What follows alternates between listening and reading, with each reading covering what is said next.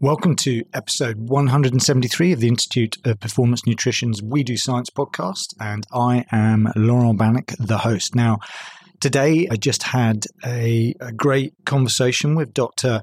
Mark Harries, who has been on this podcast before, where we talked about fuel for the work required, carbohydrate metabolism and exercise being a sort of a mainstay of his area of research interests. Also, Mark is one of our senior tutors here at the Institute of Performance Nutrition. So I'm particularly excited to share Mark's knowledge with you on this really interesting and important topic. So recently, Mark and his team published a paper that essentially was looking at the comparable rates of exogenous carbohydrate oxidation and factors like the impact that will have on endurance exercise, particularly cycling, GI discomfort, gastrointestinal discomfort, of course, from exogenous sources. Exogenous obviously being external supplemental sources, typically like a drink, a gel, or a jelly. And these are all strategies that we've had around, of course, for a while. You'll see a lot of endurance athletes, cyclists, runners in particular, using things like gels. They're not the only exogenous source of carbohydrate. You can get these drinks or foodstuffs in various formats, but they haven't necessarily been researched using things like isotope tracers and blood work and so on, which Mark and his team have done in this particular study. So it's particularly interesting to have a sort of a really good chat about what they found in their research and the wider body of knowledge, as it were, on this whole topic of supplemental carbohydrate intake, particularly from exogenous sources, and the relevance that actually has on things like endurance exercise performance. We talk about applicability to various levels of exercise, from amateur elite to elite, of course. Translating the evidence into real-world practice can be complicated, so we have a chat about that. And it's just really fascinating to hear about how these nutritional strategies can play a role in enhancing performance in general. We do, of course, talk about things like multiple transporter carbohydrates and the various needs and preferences of different kinds of athletes from liquid or solid form. So anyway, I know you're going to love this chat, particularly if you're a practitioner or a researcher in this area, and of course, an athlete looking to use things like carbohydrate gels and drinks and so on. Before you get to listen to the discussion with Dr. Mark Harries, please check out our website at www.theiopn.com, where you can find access to previous podcasts, the notes for this particular podcast, and links to the paper in question and other relevant papers and podcasts and so on.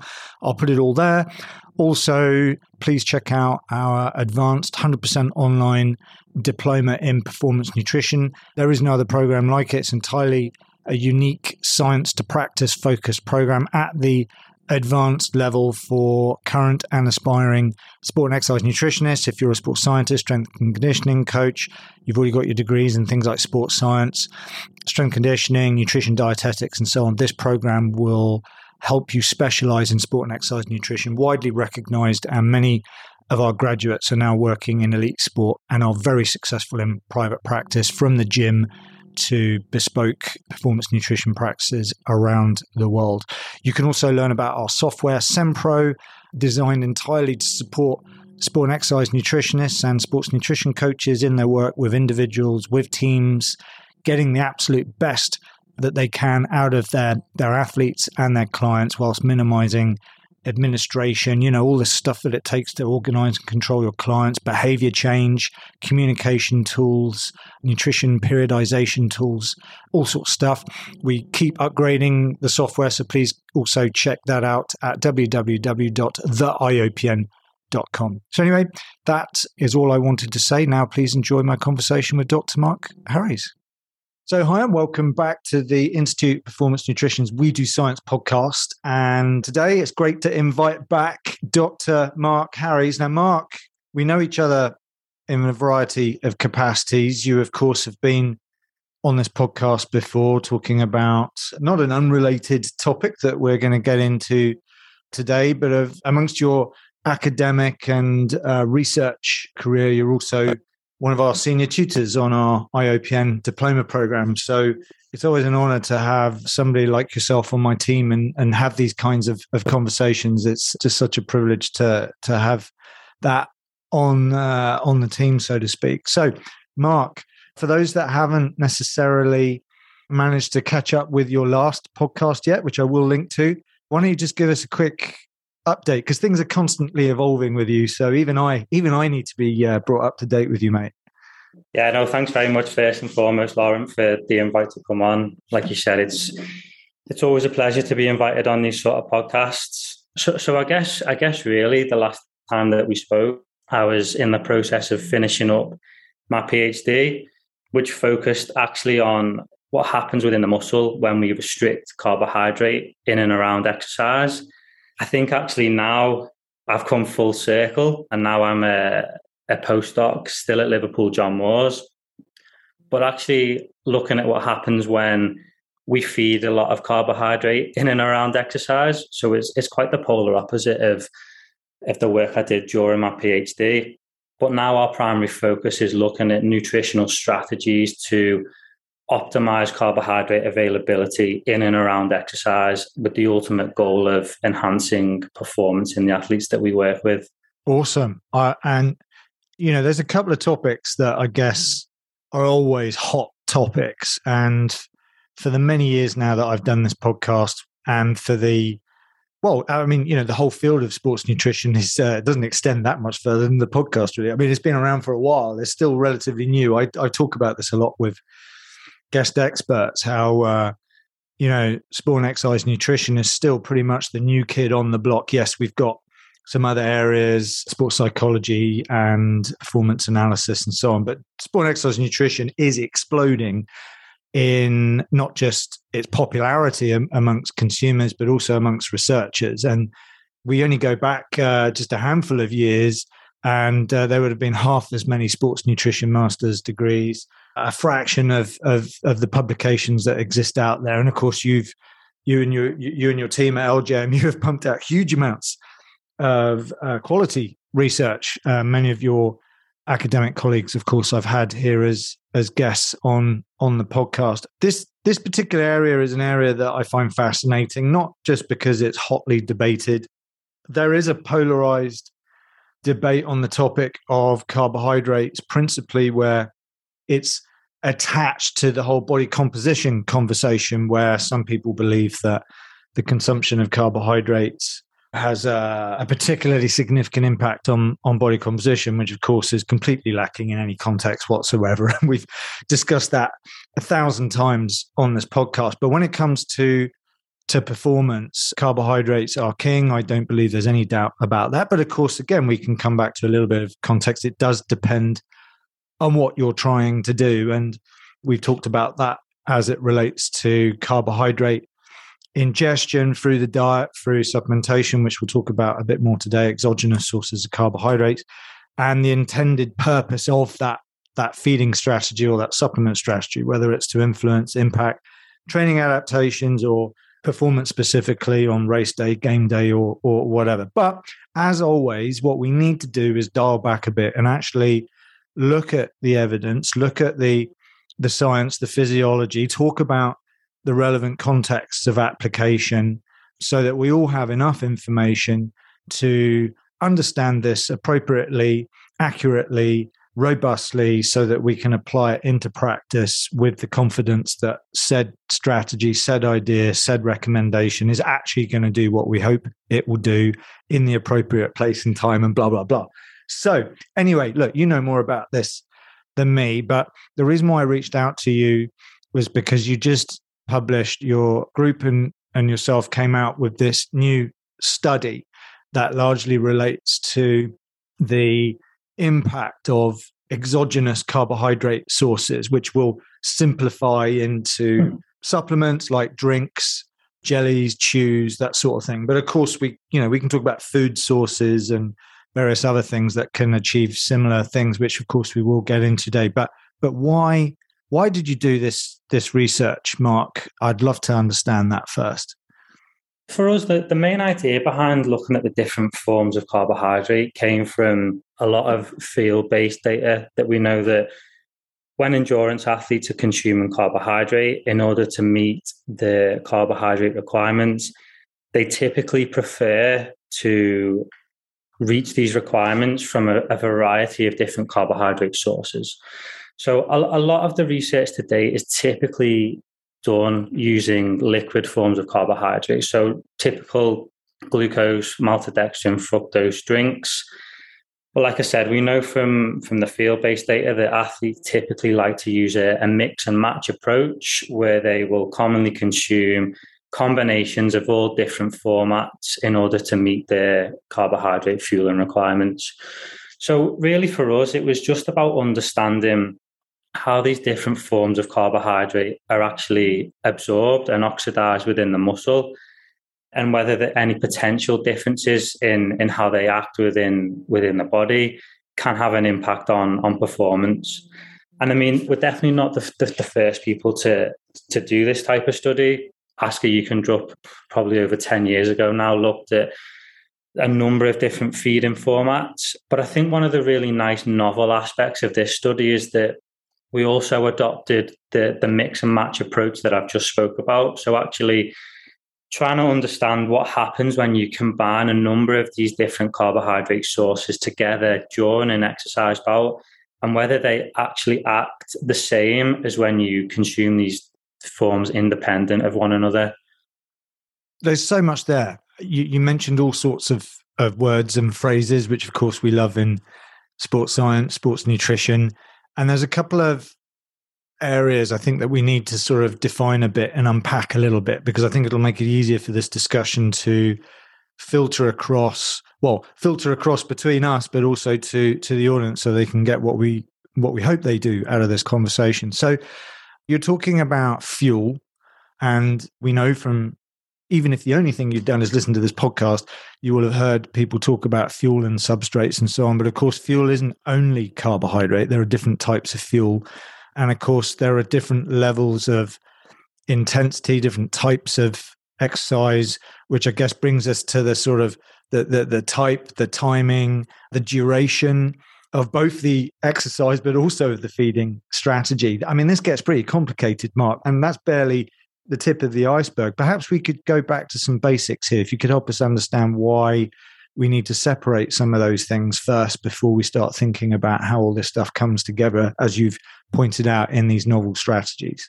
Yeah, you're absolutely right, Lauren. And I think, it always comes back to your favorite word of context, right? And I think, first and foremost, before we're able to make any sort of recommendations to our athletes, it's about actually understanding the physiological demands of whether it be the training that the athlete's performing, or actually the demands of the race. That's not always possible because races are dependent on a number of different factors. But it's about trying to understand actually what are the physiological and metabolic demands of the type of exercise that we are performing. And really, until we have a good understanding of that, it's actually quite difficult to provide any bespoke fueling recommendations without that sort of information. So you're 100% right. I think there's more and more information now on the metabolic and the physiological demands of various sessions, of various different types of exercise, and of various different intensities and durations. So I think first and foremost, it's about understanding them demands. And then once we have that information, we can then go on to provide some really specific nutritional recommendations to our athletes. Yeah, I mean, in our previous podcast that we did, we focused on what is now, I hate to call it a catchphrase, but it is a good one, which is fuel for the work required. And that alone makes you think about, well, hang on, what fuel, what work, and how much is required. And in who, anyway? Are we talking about sort of 12-year-old enthusiastic kids? I'm thinking about my own boys chasing around the house. There's fueling involved in that process, all the way up to when they grow up and become elite university athletes, which I'm sure they will do. And then fast forward into professional adult careers, potentially, as world-class Olympians. No pressure on my children, obviously. But But there's a lot of different scenarios there. And of course, for one group of people, you just eating right, quotes unquote, throughout the day would suffice. You don't need any specific strategies. Timing doesn't really make much difference for them.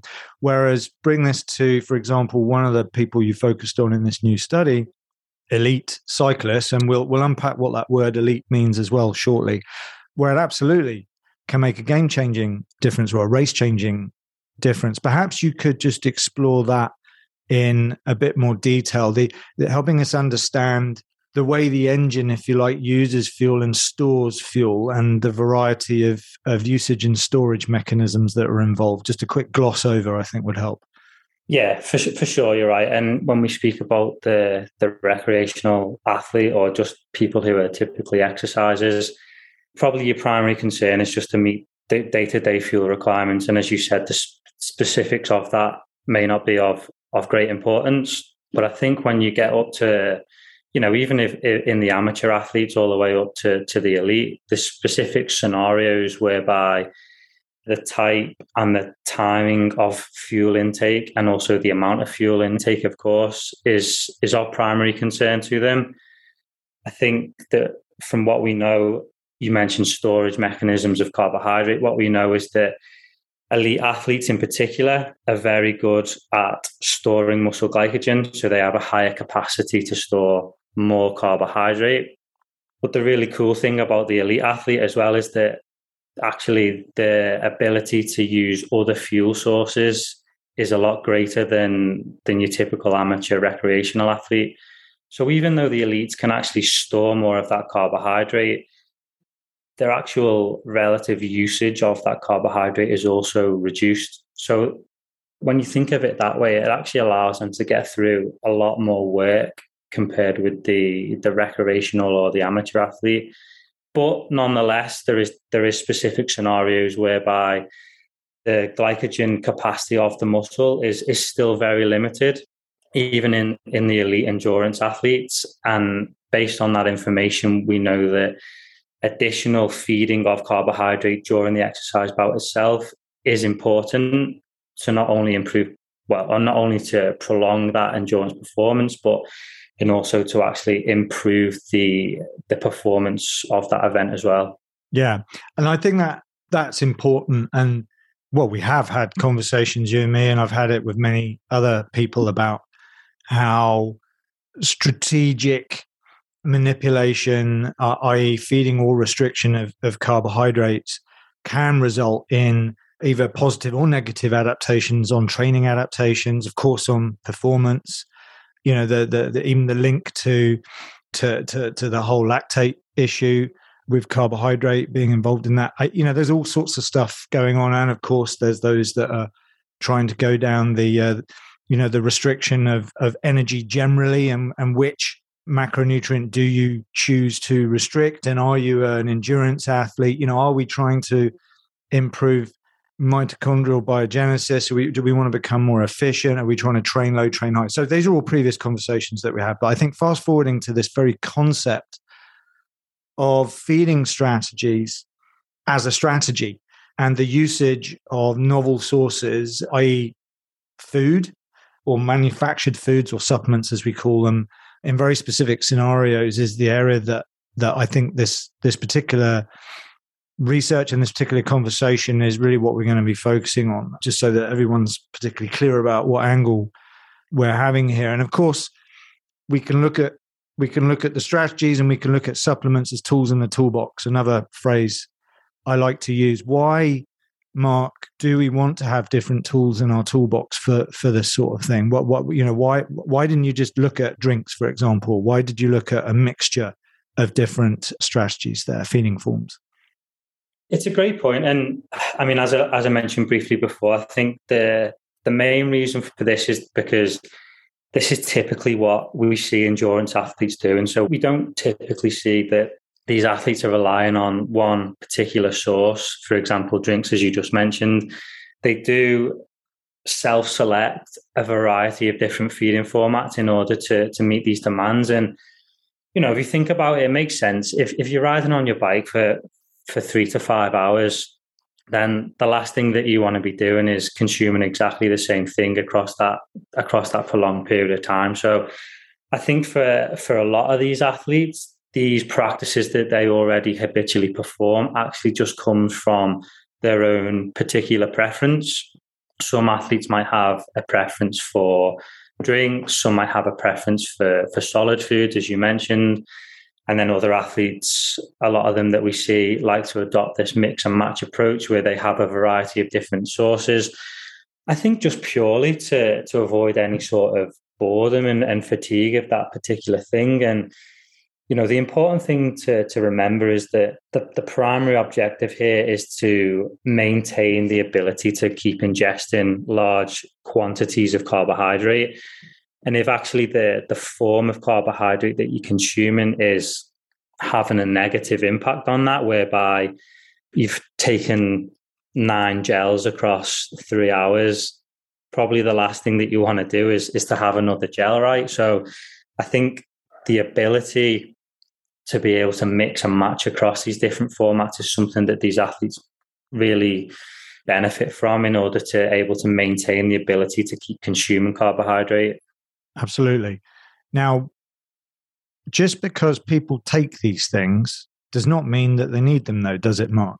So shall we look at that first? Because obviously that, you know, you if you go, I remember when I used to live in London and I was riding around Regent's Park, for example, or Richmond Park, and you got all your sort of amateur triathletes, people training for their 5Ks and 10Ks and so on. You'd see people just pumping themselves with energy drinks, bit like a sort of a, you know, old-fashioned American cowboy movie. You'd see them with like bullet belts just stuffed full of of gels, you know, up the arm, across the chest, taped all over the handlebars, and bikes is just covered in these supplements. And you know, a casual look at the rider, and obviously these aren't elites for the most part, could lose a few pounds themselves. You know, at what point do we go from not needing it to needing it, Mark?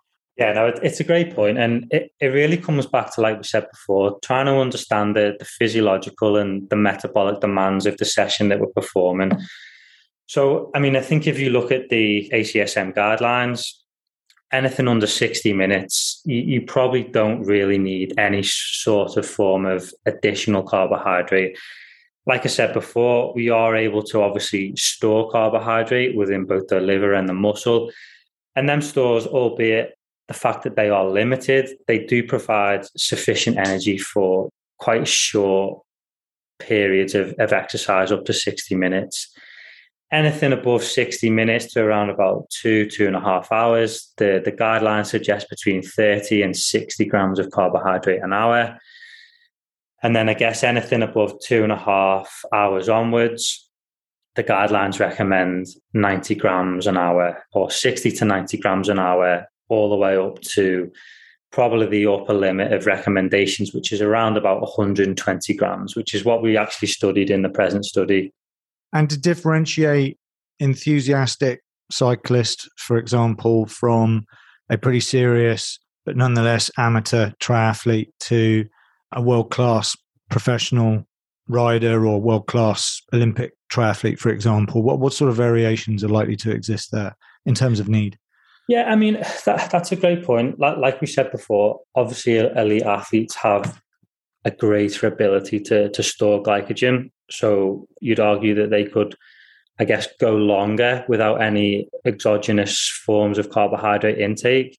But I actually think between the standard of athlete, if you like, it more boils down to them metabolic demands. Because if someone's exercising at an intensity that requires, you know, a certain amount of carbohydrate, regardless, obviously for the elite, that would occur at a much higher running speed or a much greater power output.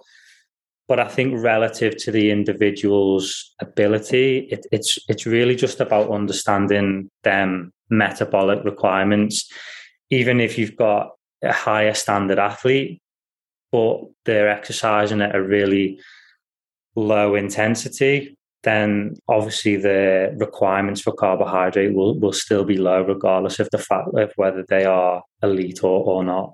Yeah, so if your efforts are ambitious in terms of how long you're your ride or your run, for example, is going to be, then you get an increasing sort of argument in the direction of these things have a value. And I guess that's what we're trying to arrive at here, is one's interpretation of what that value is, how you manage the expectations of the value that you derive from these supplementations. And then, of course, well, which ones do you take anyway? And then how do you maximize the return on your investment in these products? Because you have to buy them, of course, one way or the other. I know we want to get a lot into the applied side of this. Ultimately, it's how can you take advantage of these products? But how, you did this study. There are other studies that have contributed to this body of knowledge on the need for carbohydrate supplementation, exogenous carbohydrate intake in various forms. But not all those studies have been done the same way, varying levels. Well, I mean, we've talked about this so many times about quantity versus quality in the sports science realm as it comes to scientific publications. But there's a big difference in how some studies are done. And you guys at LJMU have some incredible facilities for your research. Perhaps you could just give us a quick overview behind the study that you did so that we can understand just how it is you arrived at the findings and conclusions that came from that. In my point of view, I think what's really cool about the study, and it's the first time that actually this has been done across multiple different feeding formats, is that we're really lucky with our funders at Science in Sport that we have a great MPD technology team, which actually allow us to create these products particularly for scientific research. I think a lot of other research trials that study these different things actually just use either, homemade kind of recipes or off-the-shelf recipes, if you like.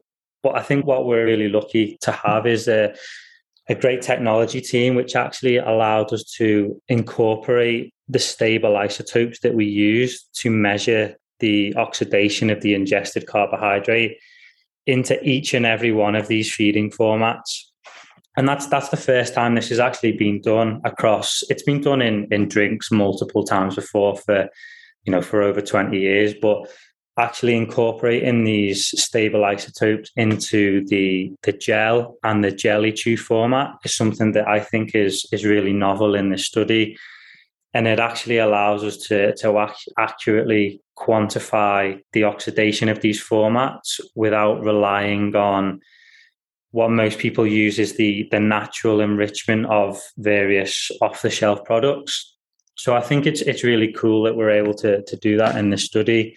And like I said, it's the first time that this has actually been done across multiple feeding formats within the same study. So Mark, look, you're a busy man, you've got a lot of stuff going on. Why make your life that much more challenging by throwing all this extra stuff in, looking at, isotopes, looking at blood sampling, a whole range of metabolic testing protocols, finding decent, athletes, that sort of thing? I mean, why not just come up with a much simpler study, arrive at those conclusions a lot more easily, and boom, here's your outcomes? I mean, why go to that level? Why is it important, Mark?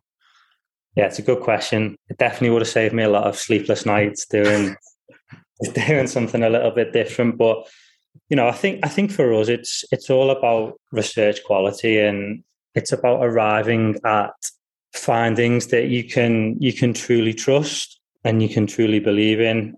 So I think, for us, it's about understanding the whole picture. I think without some of these techniques that we use, or some of the different sampling methods that we use, it's almost like you get half of the answer. So I think once you incorporate different methodologies and different techniques, it allows you to just gain a real insight into actually, like I mentioned before, the metabolic and the physiological demands of these types of sessions, and actually really just understand specifically in this scenario, when we're looking at the oxidation of the ingested carbohydrate, I don't think it's really enough to just look at, whole body substrate, where we're saying, whole body carbohydrate oxidation might change across formats. It's really important to actually label these substrates with the traces in order to actually specifically understand how much of that ingested carbohydrate is being oxidized. So yeah, I think it's just about research quality and getting the most out of a study that you can do, really, Lauren. Yeah, and that's great. I think it's awesome you guys are doing that. If I change hats to being a practitioner working with many elite athletes over the years, not so much cyclists, but, football being a big area. I know you're going to be doing a study or you've just started another study in a similar vein, but with football players. This stuff is, this stuff's important. And I know, there are a number of listeners who aren't sports scientists or nutritionists, but they are high-level athletes who love to geek out on this stuff. And of course, this makes a big difference to them or to us advising them.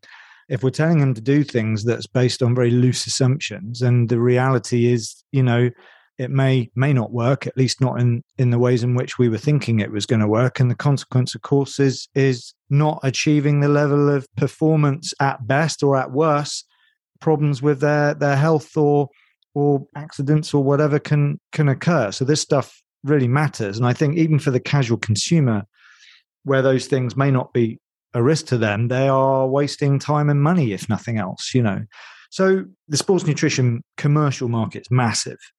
And I guess some people would say, well, but, this study was funded by, as you say, Science and Sport. You and I know that's ridiculous, because a quality study with the right scientist and published in the right journals with the appropriate level of peer review and so on is the filter that's necessary to differentiate quality from poor or really bad science. But again, maybe you could just explain why that was important for you guys to go through that level of rigor with this. Yeah, no, I agree. You hear a lot of people saying when they look at the funding organizations for different studies that, that data is, can you trust it, and so on and so forth. And, a lot of researchers come back with the same question, same answer, is the fact that, you need the funding organizations to be able to do this. And without it, these type of studies and this type of information wouldn't be possible. So I think, like you said, it's important that it goes through that rigorous process when you're designing your methodology, but also that rigorous process of peer review, to know that when you're actually reading a publication and you're looking at the data, that it's gone through that process and you can actually trust the information that you're reading.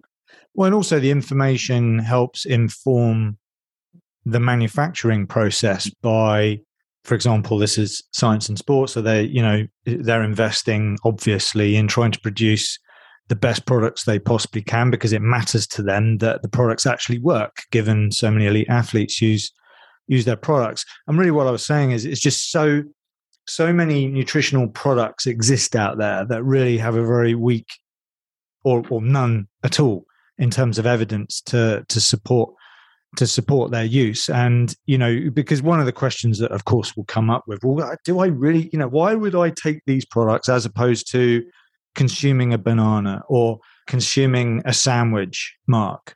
Why jump that bridge, the gap that exists between foods that we will generally find in our fridges, in our larders, in a normal supermarket, as opposed to these very much designed products that are existing there? What's your view on that? Yeah, I think it really comes down to, the specific scenario that you're working with. For sure, there's a number of different foods or whole foods that are ready available for people when perhaps they're going out on a really easy training ride or a really easy recovery ride, whereby they can pick up a variety of these different whole foods and they can take them on the bike with them. And, there's probably no issues with people doing that. I think the scenario in which you need these real bespoke, supplements, if you like, is where it's probably primarily in racing scenarios, whereby you need to know that everything that you are putting in your body is going to work exactly how you want it to work.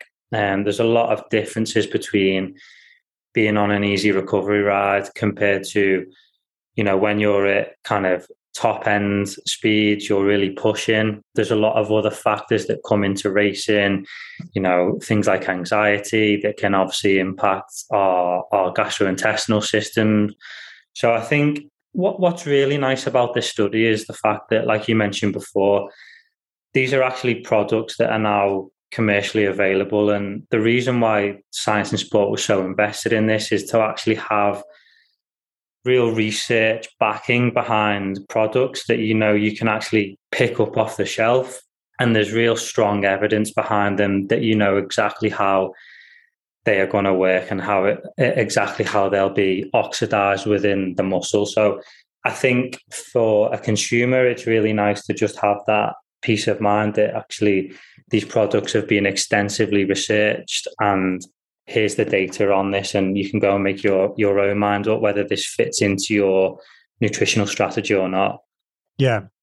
And look, I think, we've already mentioned the evidence is extremely robust when it comes to showing the value of carbohydrate in relevant areas of performance, particularly where winning races, etc., are going to matter. Then it is something you're going to want to take seriously. I appreciate if we're looking at things like ultra endurance, multi-stage ultra endurance events, there might be different approaches to that, which we've talked about in previous podcasts. But for things like cycling and long distance running and so on, when you look at the elite athletes or elite amateur athletes, they're moving pretty fast.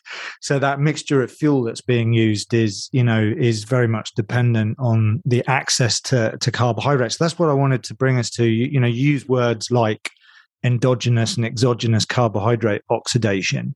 And you've given us an idea about the value of that, particularly about exogenous carbohydrate oxidation. And that brings us to these novel products and so on. And of course, there are many choices, some of which will come down to preference, taste, practicality, all those things that we can argue in favor of taking these products. But what did you find in your research as it relates to the different, types of drinks, chews, etc., that you looked at, and what did you learn from that research? So the main outcome variable that we measured across our study was, like we've mentioned before, the oxidation of the ingested carbohydrate. So that's essentially how much of the ingested carbohydrate was actually being oxidized within the muscle to fuel the exercise, if you like.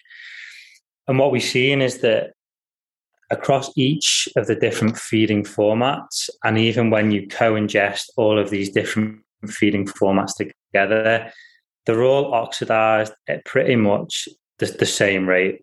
So I think that sends a really nice message to all of the endurance athletes out there.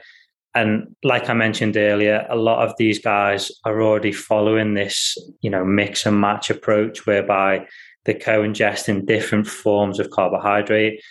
So this really just supports the habitual behavior, what they're already doing on the bike, to tell them that regardless of the format, as long as you meet your carbohydrate fueling requirements, whether it's on the bike or during the run or whatever it is, you can pretty much choose the feeding format that matches your preference, matches the race conditions, whatever it may be. It just gives you a little bit more freedom in order to pick your fueling requirement based on, like we mentioned before, the intensity and the duration of the exercise being performed. So thanks for that. And look, when we look at this from the lens of a researcher, from the perspective of metabolism, it's a biochemistry conversation that we could be having and have had. But, we are talking about human beings in the real world. And yes, we've talked about practicality being an issue.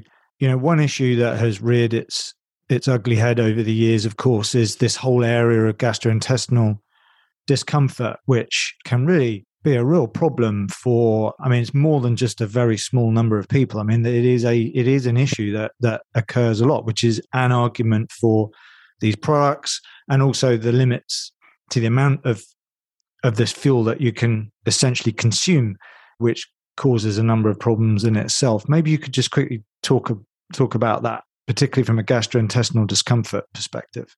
Yeah, you're absolutely right. There's a lot of field-based data out there now that shows that gastrointestinal problems can be a real issue during prolonged endurance events. And I think when we speak about these different ranges of carbohydrate requirements during exercise itself, I think it's really about finding a balance between or maximizing the oxidation of ingested carbohydrate while also minimizing the amount of gastrointestinal distress that we suffer from.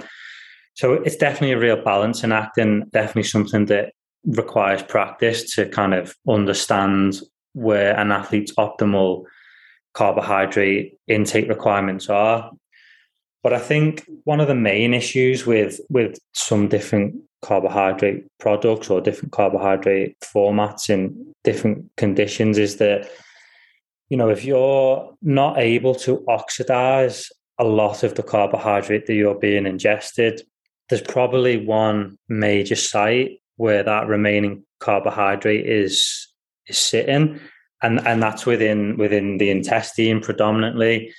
And if you think about it, that's the main major cause of this gastrointestinal distress, because if you actually can't absorb that carbohydrate through the intestine, into the liver, into the circulation, and ultimately into the muscle to be oxidized, then any of that remaining residual carbohydrate just sits in the gastrointestinal system. And, over multiple hours of exercise, that's just going to build and build and build. And ultimately, that might be the difference between you actually just finishing the race or not. So I think it's definitely a real important consideration. There's no point, consuming X amount of carbohydrate if it's going to cause you a lot of gastrointestinal distress. It's about really trying to find that balance of how much can I consume whilst minimizing any sort of gastrointestinal distress.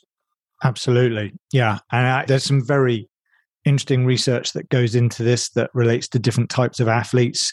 For example, if you're into foot racing, for example, there are additional impacts on the gut potentially from the sheer impact involved in running relative to the weight bearing, advantage, if you like, in that regard for being on a bike, which all factors in, of course. This all gets rather complex, which is why one has to consider the individual needs and preferences and so on. But what about this idea that in scientific conversations, you tend to reduce things to terms like carbohydrates, but there are different kinds of carbohydrates and obviously different sources of carbohydrates. Why does it matter that we do also factor in the types and sources of carbohydrates that are found in these products? What are your thoughts and findings on that?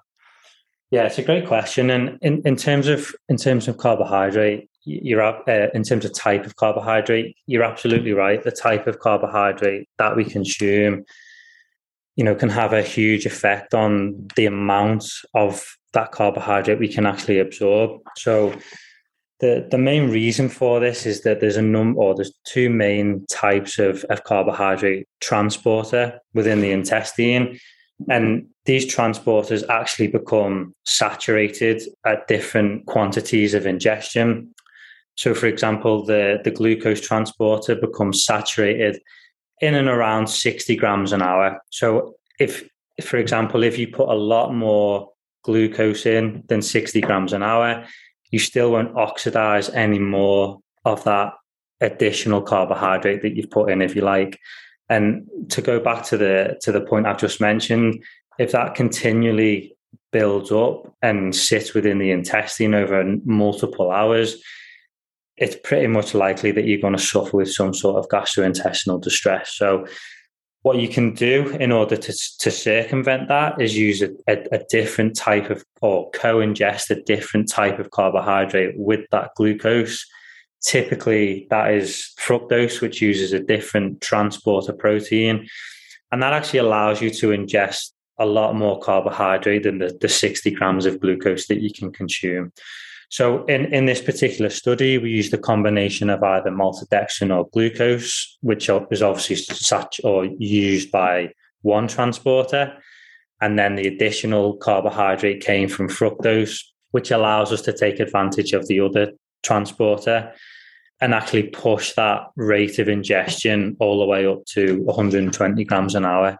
So this metabolic machinery that revolves around fuel or substrate utilization, processing, if you like, that sort of thing, do we all start off with the same kit, so to speak? Does that require training like our muscles need training, muscle fibers and so on? We've had these conversations with yourself and other experts about the sort of the role of training the gut, for example, as it relates to gastrointestinal discomfort. We know that different types and timing and duration of training, will have different impacts on training adaptations and so on. But what about on these transporter mechanisms and our ability to actually take up and draw down on these fuel supplies? What about that side of things?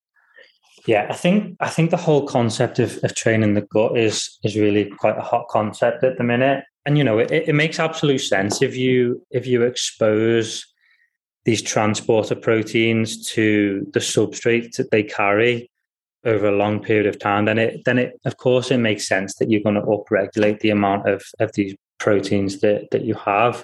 We don't actually have real direct evidence, because obviously taking tissue samples from along the gastrointestinal system comes with its own problems. But of course it makes absolute sense that would occur. We do have some, I guess, indirect evidence of that shows that, I think some work from Greg Cox and Ashley Ukendrup it's probably over 10 years old now, that shows that daily training or consuming carbohydrate during every single training session actually increases our ability to oxidize a set amount of carbohydrate, which is really cool, right? Because if we can increase our efficiency to oxidize ingested carbohydrate, not only does that give us more available substrate during exercise itself, but it actually also reduces the amount of residual carbohydrate that is sat within the gut. And I guess as a secondary benefit, potentially will also reduce any gastrointestinal symptoms. And over the past, I think, 5 years, there's been some cool data to show that what they call repetitive gut challenges, so repeatedly challenging the gut with high amounts of carbohydrate, does actually improve some of these gastrointestinal symptoms that we see during exercise. So I think absolutely it makes sense to start thinking about how we can begin to train the gut. And also I think it just makes sense from a practical point of view, just to be able to practice consuming carbohydrate, and not only carbohydrate but fluids, also the process of drinking during exercise, when we've obviously got high ventilatory rates and things like that. I think when taken together, it makes absolute sense. Yeah, of course, you can package these things with caffeine, with electrolytes, like you said, liquid water, that sort of thing. But again, we come back to this choice that people have, and there's nothing like giving people too much choice to induce huge amounts of anxiety, particularly in elite athletes who just want to know the best answer. How do I win that race? Just tell me what to do, Mark. So you've got drinks, you've got gels, you've got jellies. You've mentioned that one way or the other, they're all going to provide the support that the ingester is requiring. Yes, you've got individual taste and so on. But what about this co-ingestion approach idea? Or is that just the same? It's like whatever you like doing the most. Is that how that works? Pretty much, yeah. So the co-ingestion approach that we used was essentially during the 3 hours of exercise, subjects will consume a combination of, or an equal combination of carbohydrate from the drink, from the gel, and from the jelly chew. So 40 grams of carbohydrate per hour would come from each of the individual sources, given a total of 120 grams per hour. So that was really just to show that, okay, when we test these formats, I guess independently of one another, they are all oxidized similarly. But what happens when we follow the habitual feeding practices of these athletes and we almost throw them all together, if you like, and they all mix within the stomach? Is there any sort of issues there that are caused by that strategy? And again, from the data that we've got, you can see that not only are they oxidized at very similar rates to all the formats independently, but again, we report very, very trivial, if not any, gastrointestinal symptoms from that approach too. Now, not all products are created the same, obviously. I say obviously, not everyone realizes that. They will find themselves presented with products that essentially look like gels, look like jelly chews, look like drinks, but they do come in slightly different ratios in terms of the formulation of the basic ingredients. What are the sorts of things that you need to be looking for? What does the evidence tell us is seems to be the right combination of products? Yeah, it's a great question, and there's been a lot of independent study on the different ratios of carbohydrate. The general consensus seems to be that a ratio of 1 to 0.8 of maltodextrin or glucose to fructose is pretty much the optimal ratio in terms of being able to oxidize the most of the ingested carbohydrate. So I think the studies, or the older studies that have been done, typically used a 2-to-1 ratio. So typically that would be, for example, 60 grams of glucose and half of the amount of fructose, so 30 grams of fructose. The more recent evidence, like I said, seems to be that when you ingest at ratios closer to unity, where the maltodextrin and fructose are very similar, at least when you're ingesting high quantities at or above 90 grams an hour, the optimal ratio seems to be 1 to around about 0.8. So, we have a number there, which is the rate of at or above 90 grams per hour, which has been shown to allow for higher rates of oxidation during exercise. But how about this idea of more is better? Is that the case? How should individuals be looking at this advice?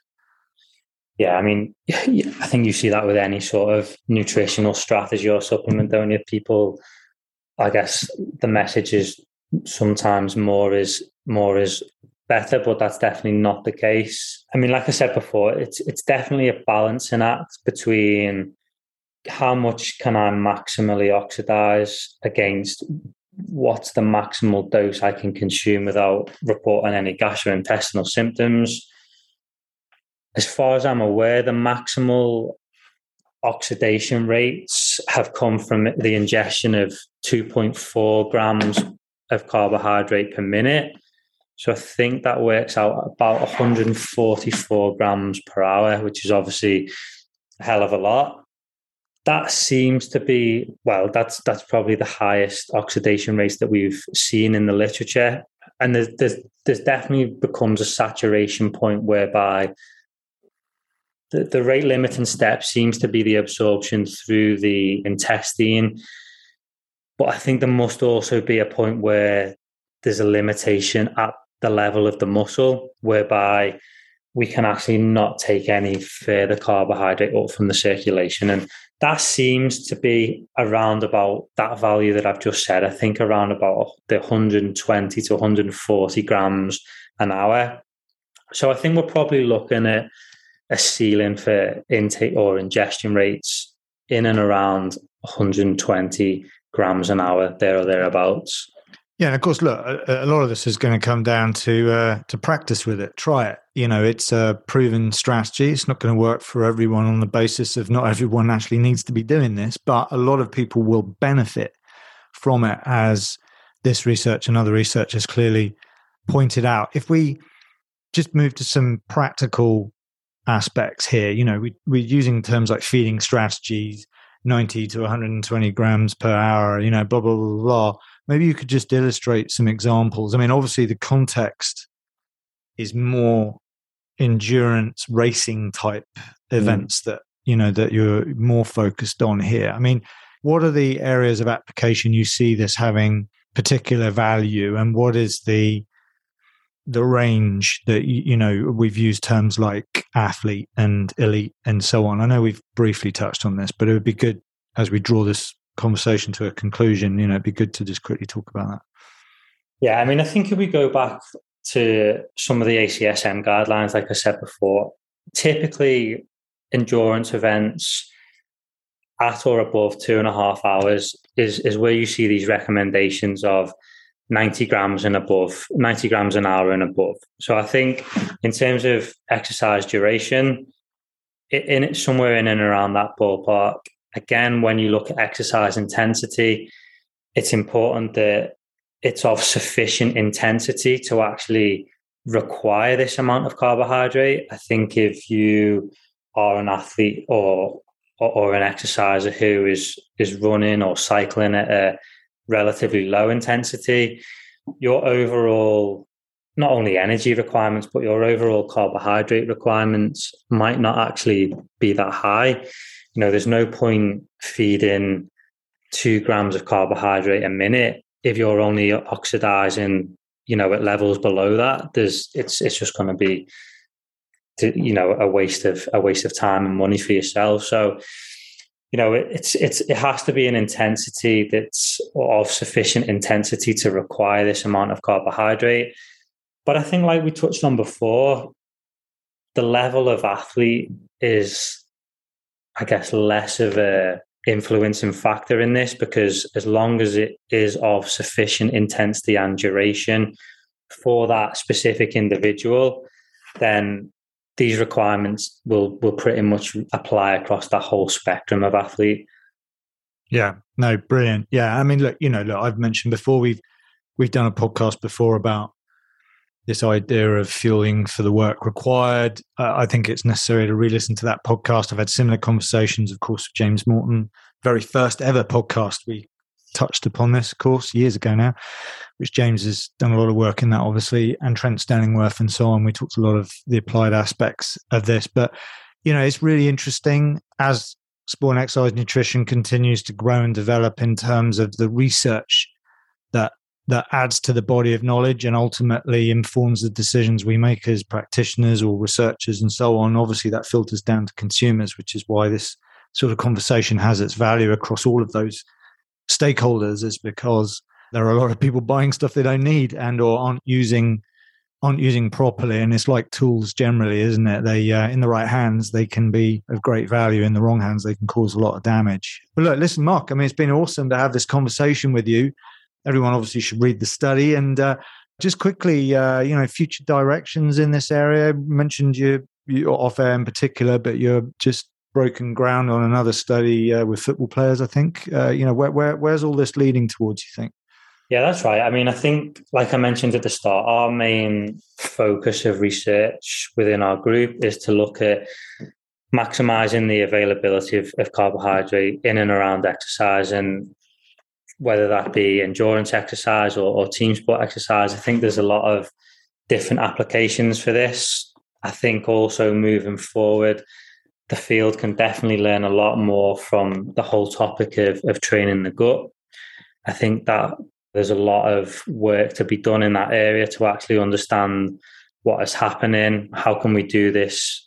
What's the best strategy to do this? And actually, potentially even the time course of these adaptations. How long do we actually need to train the gut? Because that's obviously got implications for people's preparation for these different type of events. So hopefully there's a lot more work to come from us, and hopefully it won't be too long in the making. You're not going to be bored for a very long time, I can tell.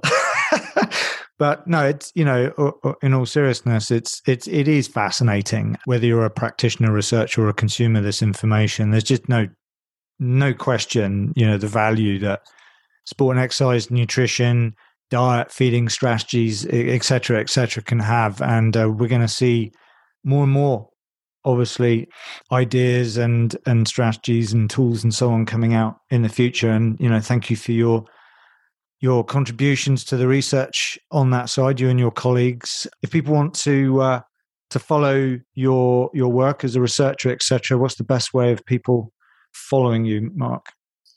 Yeah, so people can follow me on ResearchGate, and they can see all our updated work on there. I have to confess, I'm not the biggest user on social media, but any studies that we do publish or any other work that we have on there, you can also find on my Twitter page as well. Well, that's because you're too busy, Mark. That's why. Good man. Yeah, and of course, also our students are very lucky to learn from you as one of our awesome tutors on our tutoring team at the IOPN. So thanks for that too, Mark. Well, look, thank you for your time. That's it. We've had a great conversation, and I guess I'll be seeing you in a team meeting on another occasion. Yeah, thanks very much for having me, Lauren. Great stuff. Thank you.